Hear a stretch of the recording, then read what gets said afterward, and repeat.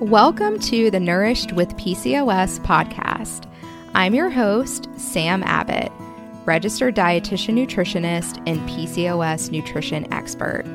I'm here to help you learn how to manage PCOS and support your hormones while also having a healthy relationship with food in your body.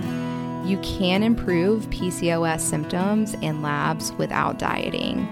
Get ready to feel better with PCOS and leave diet culture in the rearview mirror. Welcome to another episode of the Nourished with PCOS podcast. I am Sam, your host, and I'm so thankful that you're tuning in today. I wanted to open up a gentle conversation here about eating disorders, and I knew the perfect dietitian to join me in this conversation would be Kimmy. Kimmy Singh is a registered dietitian in New York and owner of the nutrition practice Body Honor Nutrition. Kimmy is well-versed in PCOS and also specializes in treating eating disorders. She joins me today for this episode where we talk about how to support your health with PCOS, some things that you can look out for that may indicate an eating disorder, and we also talk about health at every size, what it is, how to blend HAES with managing PCOS, and we just have a really great conversation. So I will not keep you. I hope you enjoy this episode. Hi, Kimmy. Welcome to the show. Hi. Thank you for having me. I am so excited to chat with you. Can you tell us a little bit about yourself? Yeah, so I'm a dietitian here in New York City, and I have PCOS and specialize in it. And yeah, when I'm not doing this work, I'm like playing with my cats or hanging out with my husband, trying to do a little traveling, staying warm. Yeah, I feel like that's me in a nutshell.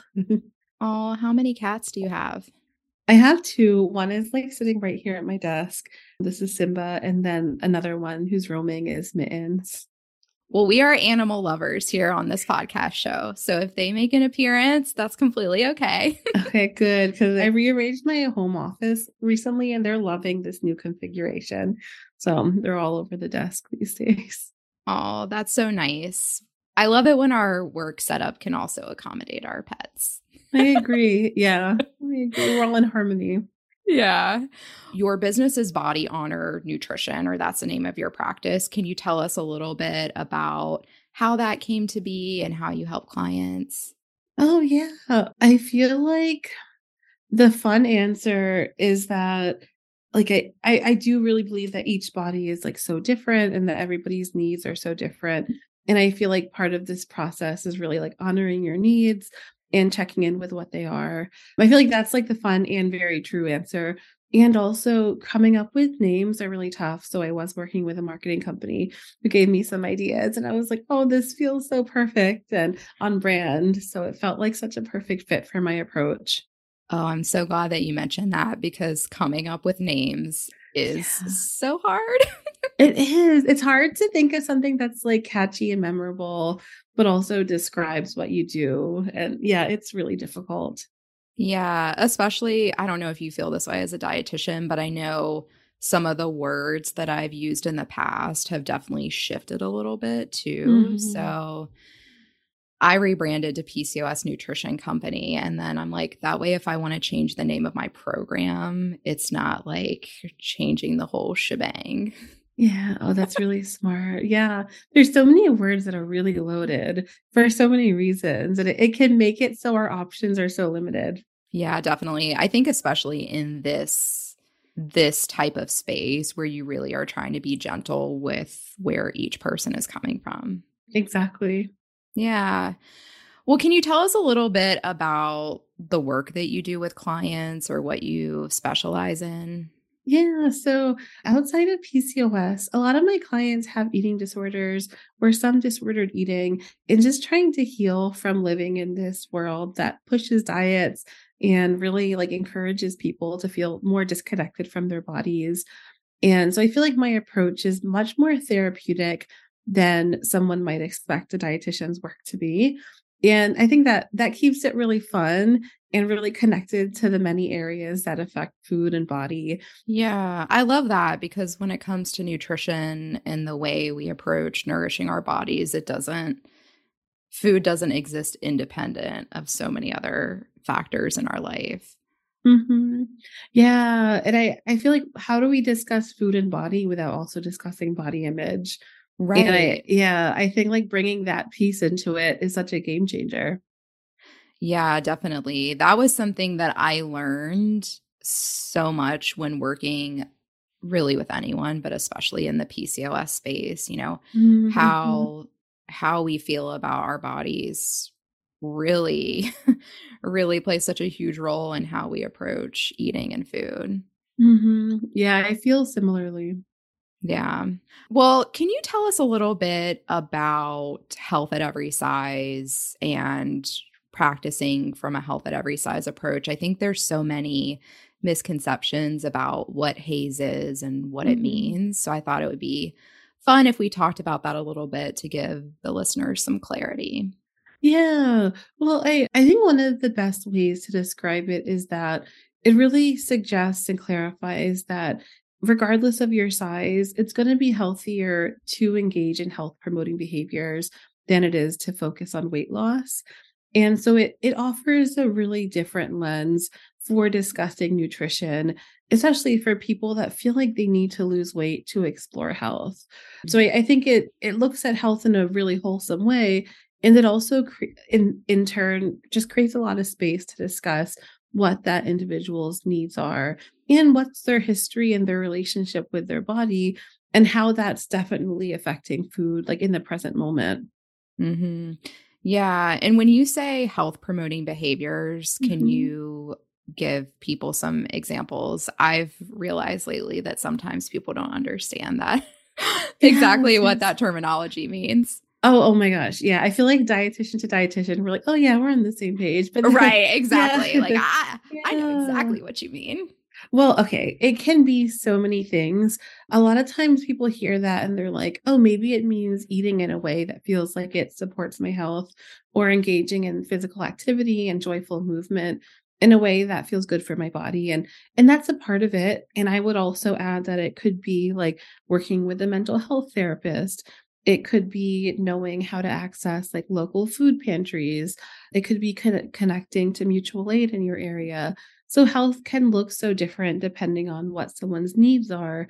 And I think that's kind of what health at every size tries to suggest is that, okay, there are actually so many parts of health overall. And it's not, and if we kind of like overemphasize this one specific part of physical health, we're neglecting so much more to the human experience. Yeah, definitely. And I love how the examples that you gave really tie in some of those social factors that definitely Mhm. have an impact on health. Oh, yeah, exactly. And it could also be like taking some time to like make sure you're carving out time to connect with your friends. Like there are so many things that influence health and well-being. And a lot of times in one of like my earlier sessions with clients, I'll encourage them to explore what health means to them. Hmm. Yeah, I think that's a foundational piece of doing any sort of nutrition work is understanding, how you define health. And we do that too in my group coaching program. That's what we do in the very beginning because health can mean different things to different people. Yeah, very much so. Yeah. Well, when it comes to eating disorders, I would really love to chat in general just about the increased risk of eating disorders in the PCOS space and some things that you see in practice that lead to this. Oh my gosh. Yeah. Well, unfortunately, like research shows that people with PCOS are at a higher risk to struggle with eating disorders. And I think there are a lot of things that contribute, but one of the biggest ones that I see is kind of like what they're being told to do from doctors, like to engage in dieting and to like cut out their favorite foods. And they're also being told that if they don't do these things, they'll never be able to conceive or kind of like live the life that they had in mind. So it can feel like it can feel confusing, but it can also feel like they can't have a healthy relationship with food and manage their PCOS. And so it kind of puts people in a really tough spot. Hmm. Yeah, definitely. And I find it really interesting when I'm in more of a medical PCOS space and hearing the conversations about this it's like, we need to do research to discover, like, what is it about PCOS that's leading to this, or gut health or things like that. And it's like, well, some of the things that you're prescribing are actually like really harmful and not realistic for people. So that's probably the foundation of things. Yeah, I think sometimes researchers like talk about people and their behaviors as if they're like lab animals and or like robots that can just program, oh yeah, just do that. And every person has their own unique story around food and their favorite foods and things that they definitely don't want to cut out. And so I think for PCOS, a lot of times our full like humanity isn't recognized because we're expected to do these ridiculous things. And a lot of times we're not believed when we are already doing ridiculous or really disordered things.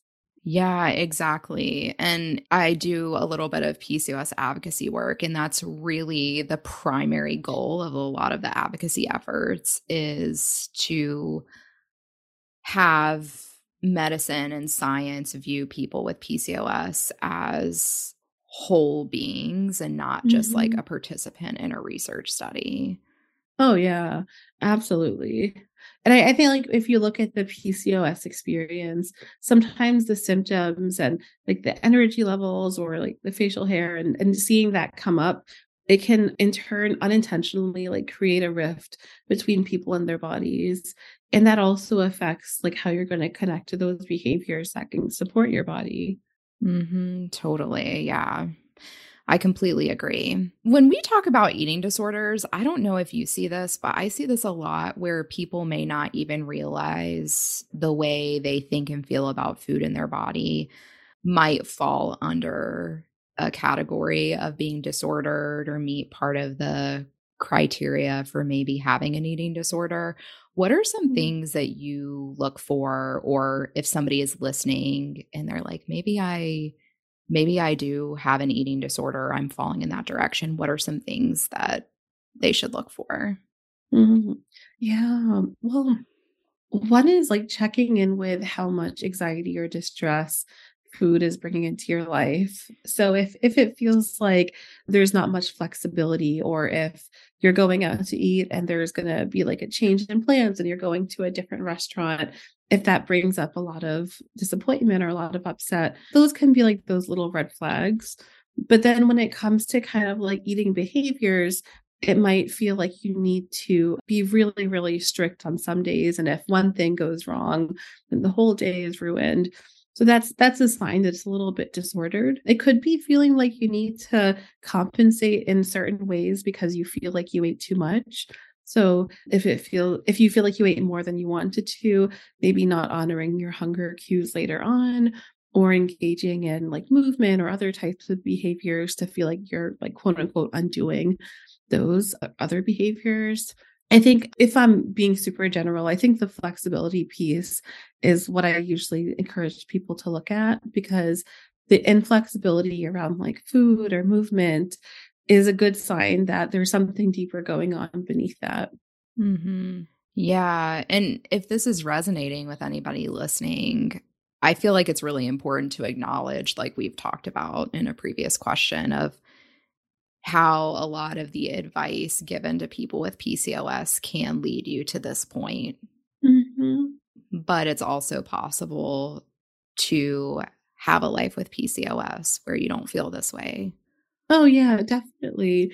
It's possible to have a life where you're doing the things that help your PCOS be managed, where it's not disordered. And it might be confusing if you've had a provider tell you to do some things that might not feel aligned with eating the foods that you enjoy or living a full, fun life around food.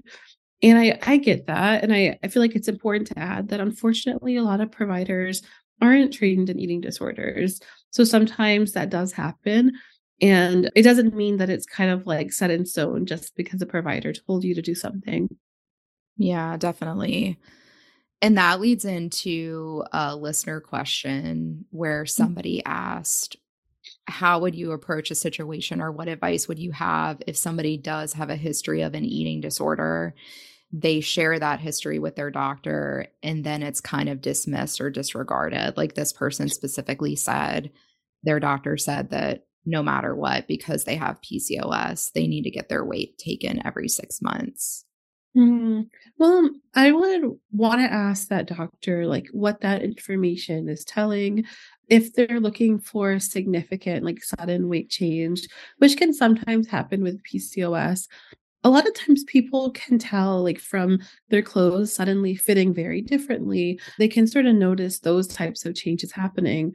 So if they're looking for that sudden shift, maybe it's something you can self-report. I would also check in to see if they're open to a blind weight and also not telling you what that weight is, like, at all.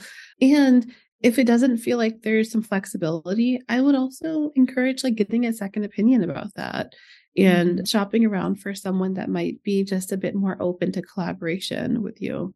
Yeah, I love the word collaboration because anyone should have a voice in their healthcare choices.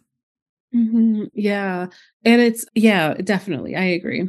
I agree. And there Yeah. needs to be some openness to doing things differently. And I feel like that's what for me as a healthcare provider, I try to always keep in mind too. Yeah, because everyone is different. Like you said, they have a different story, they're coming from a different place, and that's going to affect Mhm. the way they approach healthcare and going to the doctor, or even meeting with a dietitian. Exactly. Yeah. Another listener question, someone asked, how do you find a balance between managing PCOS, health at every size, and not yo-yo dieting anymore? Oh my gosh, what a great question. I think it really comes down to checking in with, like, are you getting your basic needs met? And sometimes when somebody has a history of yo-yo dieting, that can be really hard to do.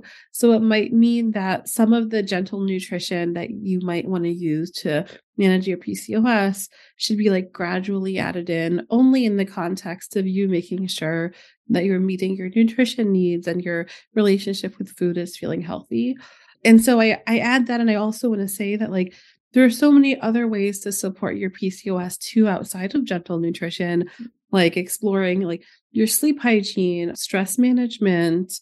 It might be movement that can also be a little bit complex at times. But Right. yeah, there are just so many other things to keep in mind. But the history of yo-yo dieting also tells me that this person might feel like food is the most important thing in managing their PCOS. So I wonder how even focusing on those other things first might help just for them to know where their new baseline is.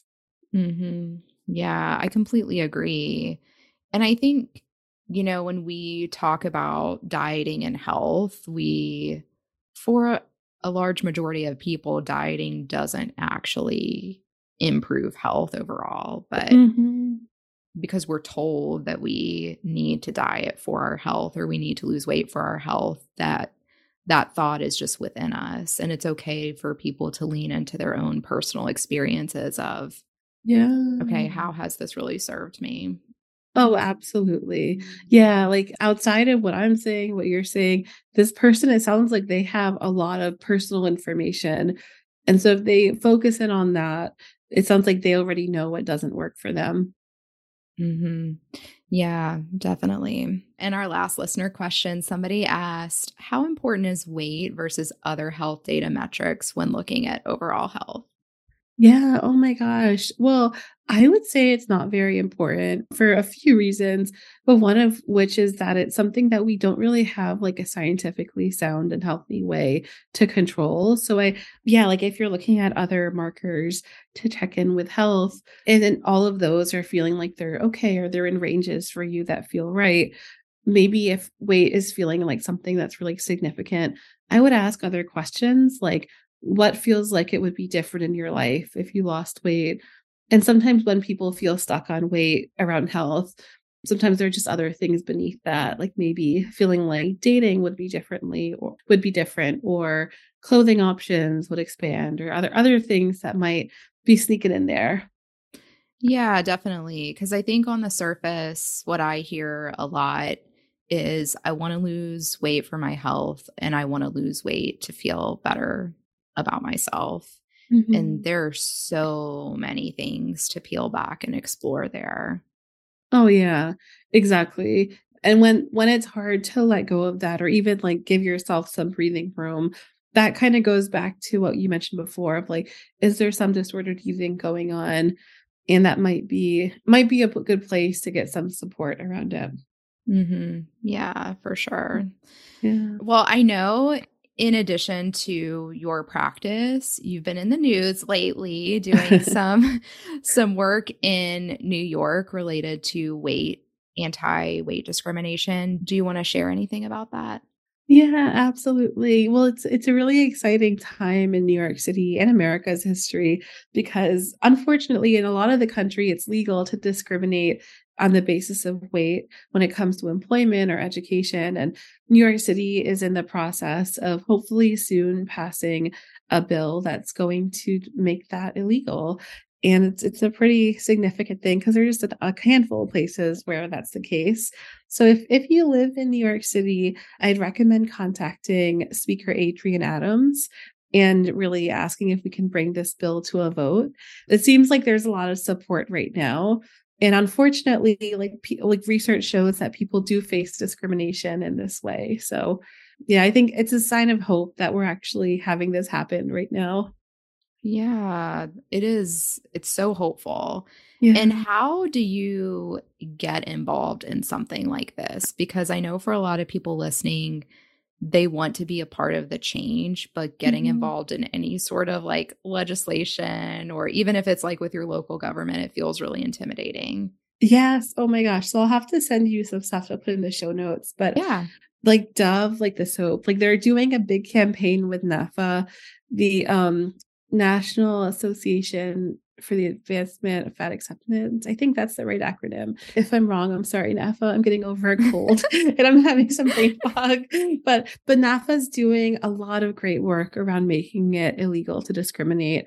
And so I've just been following because like when we get a hearing for any city or state, it's usually not far in advance. So I honestly found out because I was scrolling on Twitter and I saw somebody post about it. And I was like, oh my gosh, I'm a fat activist in New York City and I had no idea, which means that there are tons of other people that are in this situation. So I definitely recommend following this campaign closely.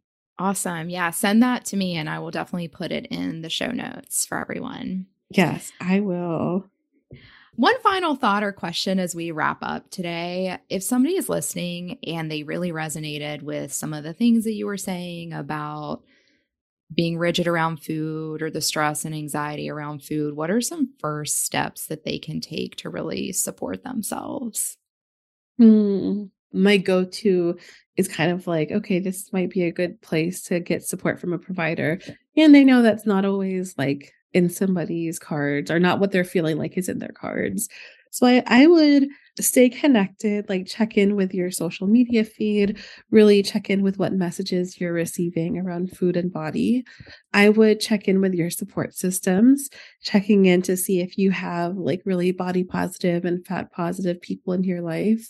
And if not, that's a good sign that this could be a good area to focus on, even if you're not like feeling ready to work with a provider yet. Maybe starting to explore what might help you feel like you can do some acts of kindness for your body could be a good place to get started. So it might mean like taking a little break and like rubbing some lavender lotion on, or it could be going to get a cupcake that you enjoy or doing a little stretch like with your cat or something fun, but really building in those moments of kindness for your body. Oh, thank you so much for that advice. I know it's going to be helpful to people listening. Yeah, my pleasure. This was so great. Well, Kimmy, tell everyone how they can find you, how they can connect with you online. Yeah, so you can find me at bodyhonornutrition.com or on Instagram at bodyhonornutrition. Awesome. So we'll link all of that in the show notes. Thank you so much for coming on today. This has been an awesome discussion. Oh, thanks for having me. I enjoyed it a lot too. Thanks for listening to the Nourished with PCOS podcast. Be sure to hit subscribe so you can catch new episodes. I'd also be so grateful if you left a review and rating for the pod as well. See you next Wednesday.